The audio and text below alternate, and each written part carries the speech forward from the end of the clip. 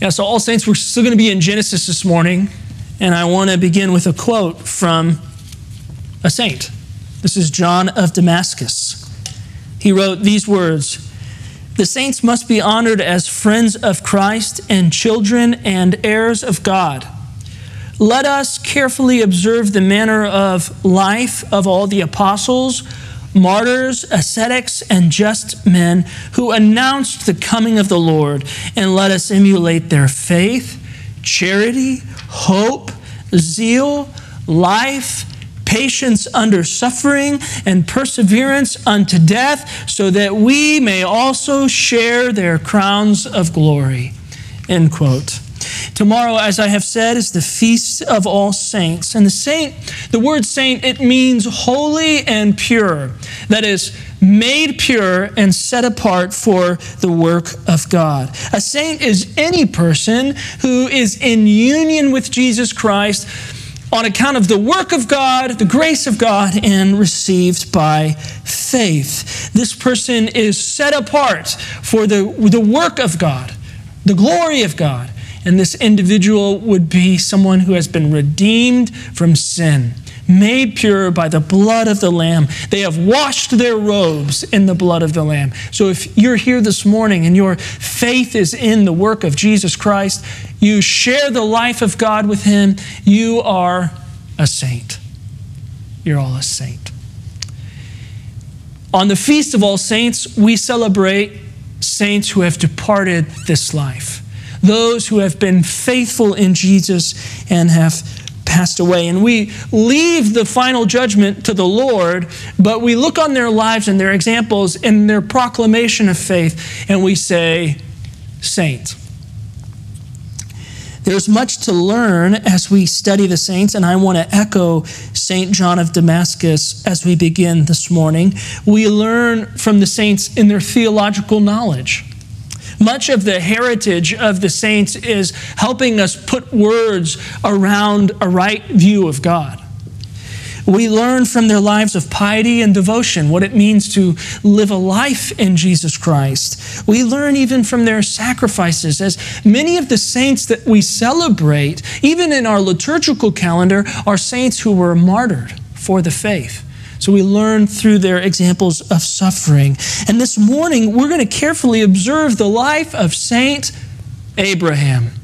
We might call him Abram because his name hasn't been changed yet. But Saint Abraham, because Paul tells us in Romans, anyone who is in union with Jesus Christ by faith is a son or a daughter of Abraham. And so he's a forerunner of those who would put faith in Jesus Christ. Hebrews says that Abraham, he's counted righteousness because of faith.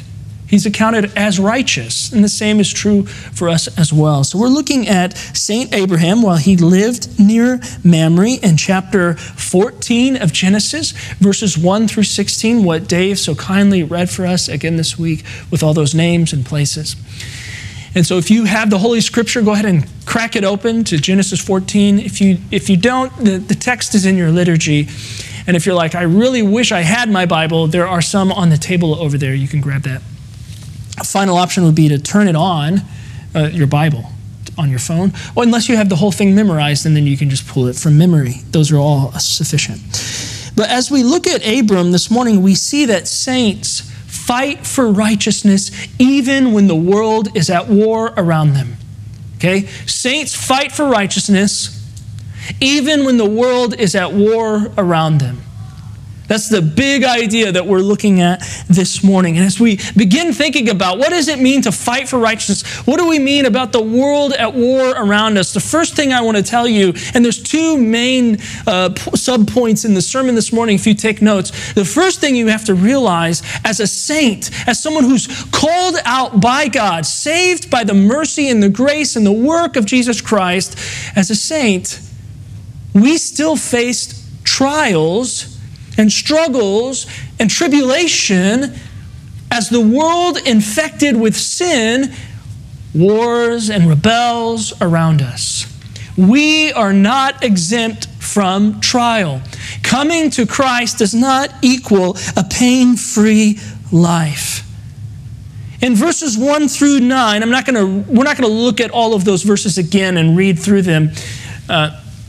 We've all got it in our brains. But Moses explains really a region-wide war that breaks out between 9 kings and 9 kingdoms. And what we have is in the Transjordan, there is the Dead Sea is down here in the south, and there are 5 kingdoms, mainly Sodom and Gomorrah, but there are 5 kingdoms who have agreed with or made some kind of alliance with 4 kings, specifically Chedorlaomer in the north, the king of Elam, up here, and there's all these kings and kingdoms up here that are in agreement. They're working together. Down here in the south, they have this agreement. They're working together. There's an alliance. But then, led by the king of Sodom, and we know Sodom is a wicked city, a rebellious city, led by this king, all the kings and kingdoms down here in the south, they rebel against Chedorlaomer. That's what happens. That's the 13th year of this agreement, there's a rebellion. And then it says in the 14th year, the king, Chedorlaomer, and his companions up north, 4 kingdoms in total, travel down south. He leads a campaign, a war against those near the Dead Sea. And so the text says we had 4 kings versus 5 kings. 4 from the north, 5 in the south, and they meet in the valley of Siddim. And so we have this huge, massive, region-encompassing war, a battle. This is the first time in Scripture we read of a war or something like this, a conquest or something. Sin is growing, and it's leading to these battles and these wars. Look at verse 11 then. In verse 8, it begins telling us what happens. Chedorlaomer wins in verse 11. So the enemy took all the possessions of Sodom and Gomorrah and all their provisions and went their way. That is, the invading armies from the north, who had one less king than the southern kings, defeated the southern kings and plundered their cities. And then they lead this quest through the land. And they're taking provisions and they're taking people with them. They were victorious in defeating the rebellious Sodom and Gomorrah and the other kings with them. They experience a devastating defeat, so much so that they're even falling in pits. They're running for their lives. Reckless abandon, retreat at all costs. And so they're not even looking down where they're running, and they're falling into pits. Isn't that interesting? Okay, a war involving these kings in the world is bursting out. But if we read verses 1 through 11 again, we would notice a specific name missing in those first 11 verses.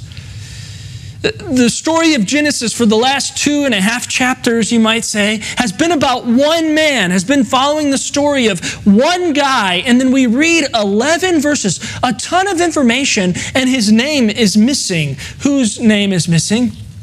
Abraham. How does this pertain to Abraham? This war that has burst out. What's going on in this situation, in this war? The world is boiling over in conflict, and so far it seems that Abram is not affected. But just because God has moved into covenant with Abram does not mean Abram is saved from the trial, unaffected by what's breaking out in the world. Look at verse 12. Here comes Abram. He comes into the story here. They also took Lot, the son of Abram's brother. Now we know how this pertains to Abram, God's covenant child. Now we know how it pertains. Lot has been taken, who was dwelling in Sodom and his possessions, and went their way. Last week, Father Michael covered chapter 13, and you'll remember that Abram and Lot separated from one another because Abram said, hey, both of our families are growing so big, this area can't support both of us, so we need to spread out. And it tells us that Lot looked to Sodom and thought, I want to go there.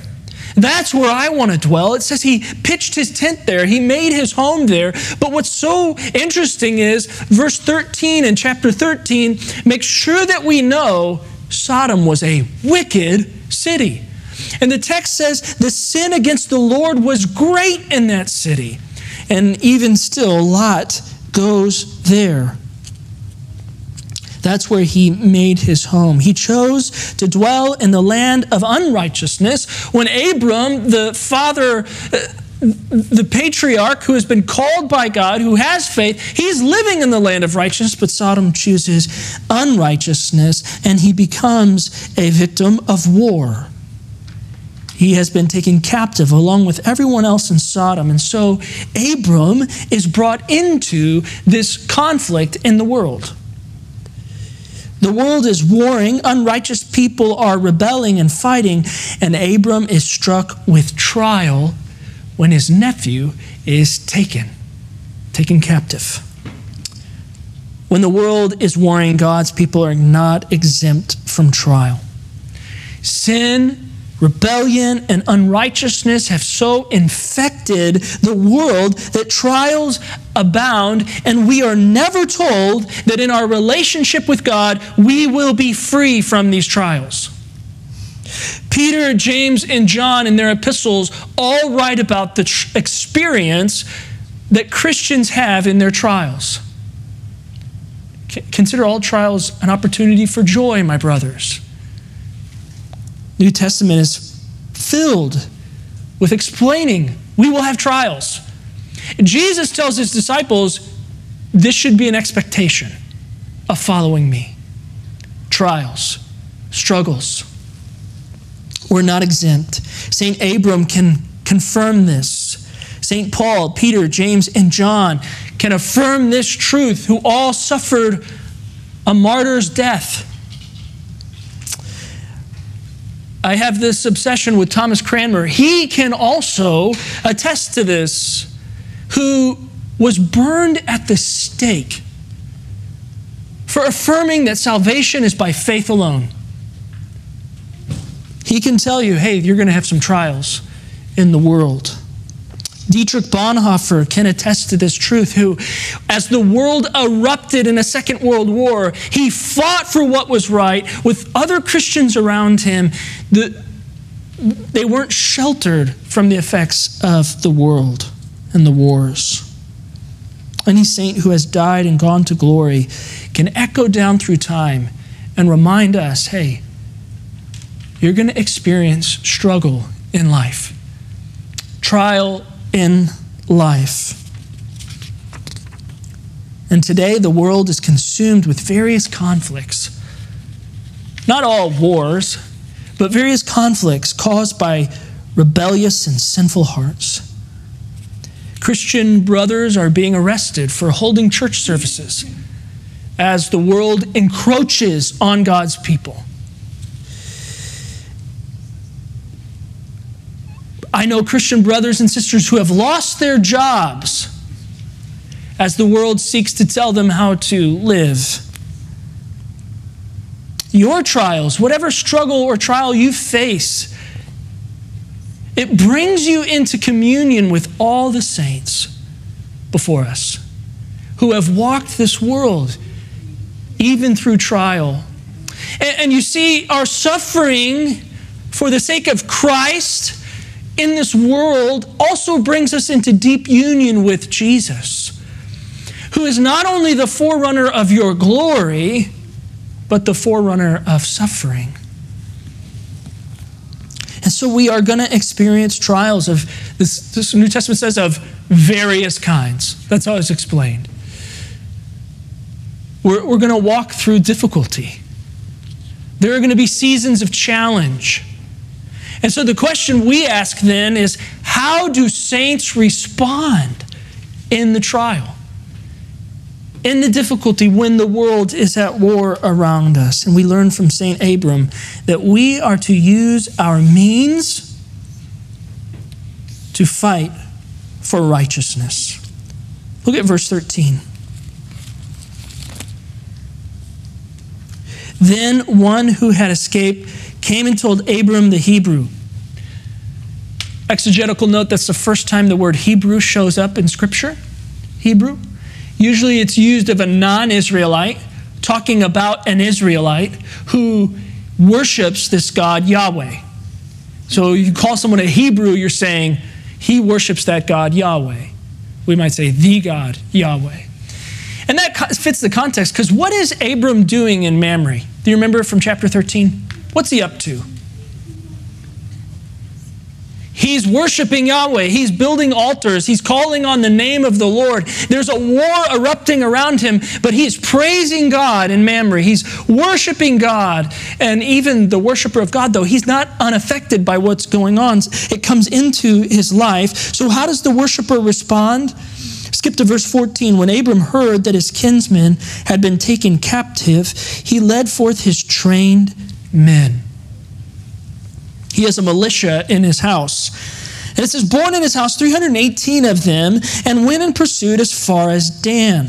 And he divided his forces against them by night, he and his servants, and defeated them, and pursued them to Hobah, north of Damascus. Then he brought back all the possessions. And also, he brought back his kinsman Lot with his possessions, and the women and the people. Lest we forget, Lot had joined himself to the wicked people of Sodom. He had chosen to live there. He had made that decision. I'm going to go to the wicked place, Sodom. That's where I want to live. In Genesis 19, verse 1, we learn that Lot, even after this, he goes back to Sodom and he becomes a citizen of Sodom. That's where he wants to be. It's like, hey, you're captive because of the decisions you have made. Good luck. Figure it out. This is your fault. I mean, that could have been Abram's perspective. I told you not to go there. They're wicked people. But that's not how Abram responds. You see, the Bible throughout the whole canon is abundantly clear that brothers and relatives have obligations, moral obligations to one another. Remember, Cain is indicted by God because Cain did not keep an eye out for his brother's well-being. That's pretty early in Genesis. In Leviticus chapter 25, the Israelites are told that it is law that they provide for their brothers who are in need. And Paul writes to Timothy, he says, listen, if you don't care for your relatives, you are worse than an unbeliever. That's the words that Paul uses. John says in his epistles, he says, it is impossible to love God without sacrificially loving your brother. Now, obviously there the context is of brothers in Christ, but this teaching that we have obligations to our relatives, to our brothers and sisters, this is throughout all of Scripture. And Abram knows this. My relative has been taken, and so he moves into action. Because of his relationship with God, he is compelled to go after Lot. In verse 16, we read the word kinsman. And that word in Hebrew that's translated kinsman, most often it's translated brother. And so we think maybe Moses uses this word to show us this close relationship they had. His relative has been taken. Abram has a moral obligation to become a hero in this story and to rescue his relative who's taken captive from a wicked city.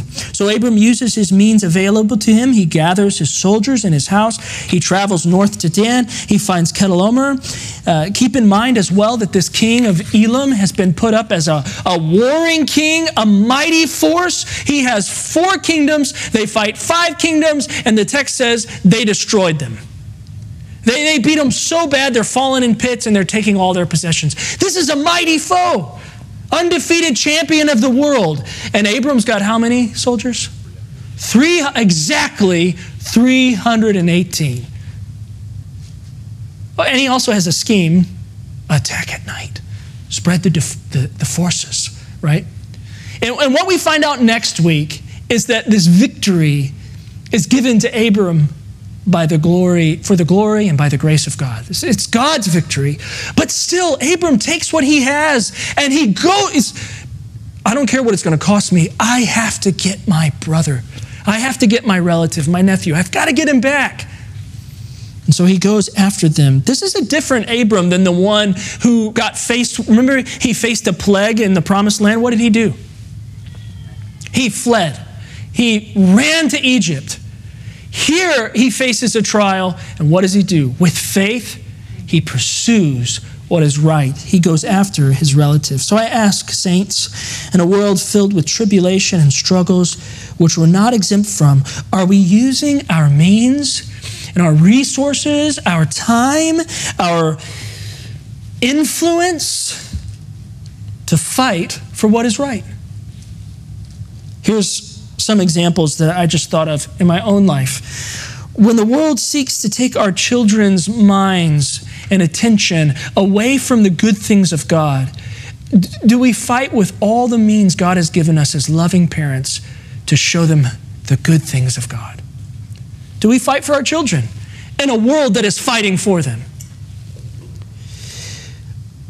Then I thought, when the world seeks to dictate when and how God's people can gather together, do we fight with the wisdom that God has given us to not neglect the gathering of saints? When our marriage is threatened, do we look to Christ and his sacrificial, loving example and then say, Lord, help me love my wife like this. Help me love my husband like this, and fight for our marriages? Do we join together with Hope Women's Center here in Maricopa to aid them in their fight to help women choose the righteous choice of life? At the workplace, when coworkers choose to gossip or lie or share in vulgarity, do we, in union with Jesus, seek Jesus in those moments and fight for what is right? Do we who live with Christ fight for Christ? Church history is filled with stories of men and women of God who have sacrificed in order to pursue what is of Jesus. I thought of a couple. Saint Sebastian. He's a saint celebrated by the Roman Catholic Church. In the 3rd century, Diocletian was the emperor, and he was leading the largest persecution of the church maybe until our time. He's leading a giant persecution of the church, killing Christians all over the empire, and especially in the army. You can't be a Christian and be in the army because they're actually losing soldiers because these Christians are leaving the Roman army. And this guy, Sebastian, he was a warrior. He was gifted in that way, and he was a Christian. And he thought, hey, if I use the gifts that God has given me, physically, to get into the army and to get up into like captain or something like this, I can protect my brothers. That's exactly what he did. He joins the army, he gets high up in rank, and he starts defending and protecting his brothers in Christ. No, you can't kill him. Diocletian finds out and has him killed for what he was doing and protecting his brothers.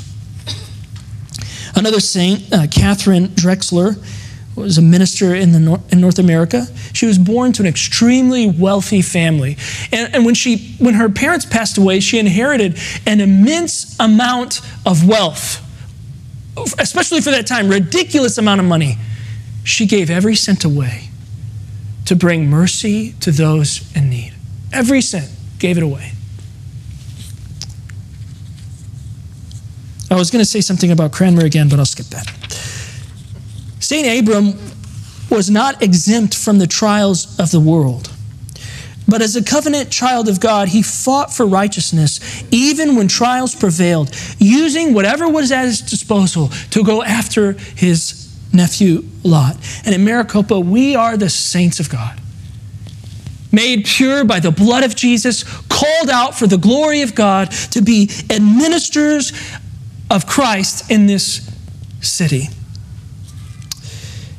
But church, we do not simply follow in the footsteps of men and women like Augustine or people we've talked about this morning.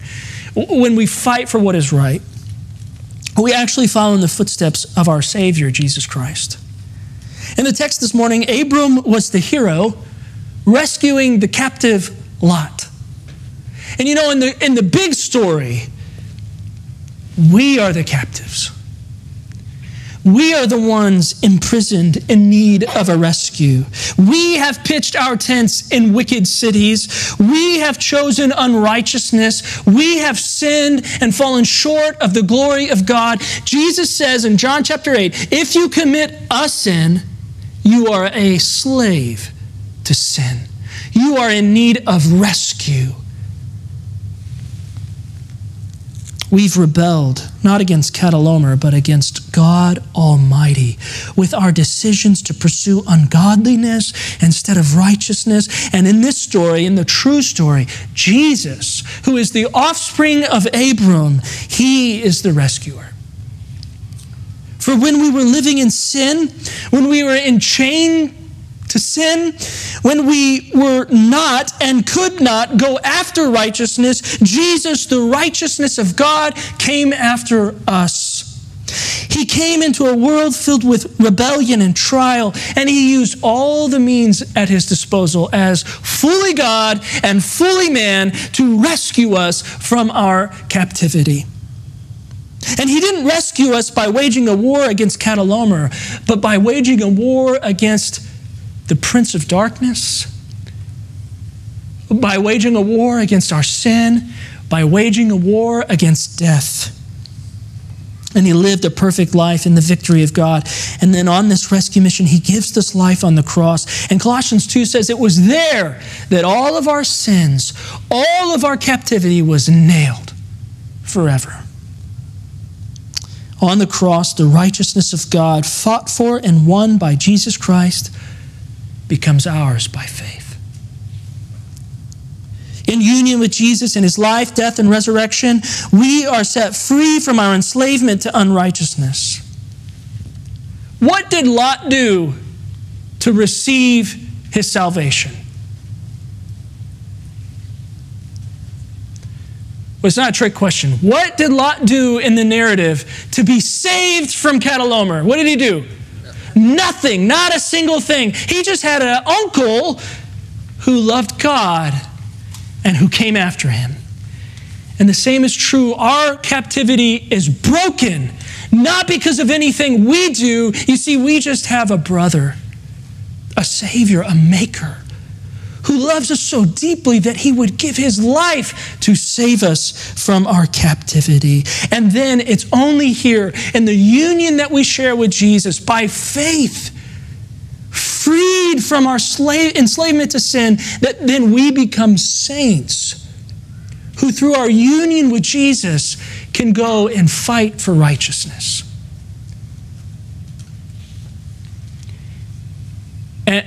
And we're sent out like Abram. We're sent into this world that's at war with the good news of freedom from sin by faith in the work of Jesus Christ.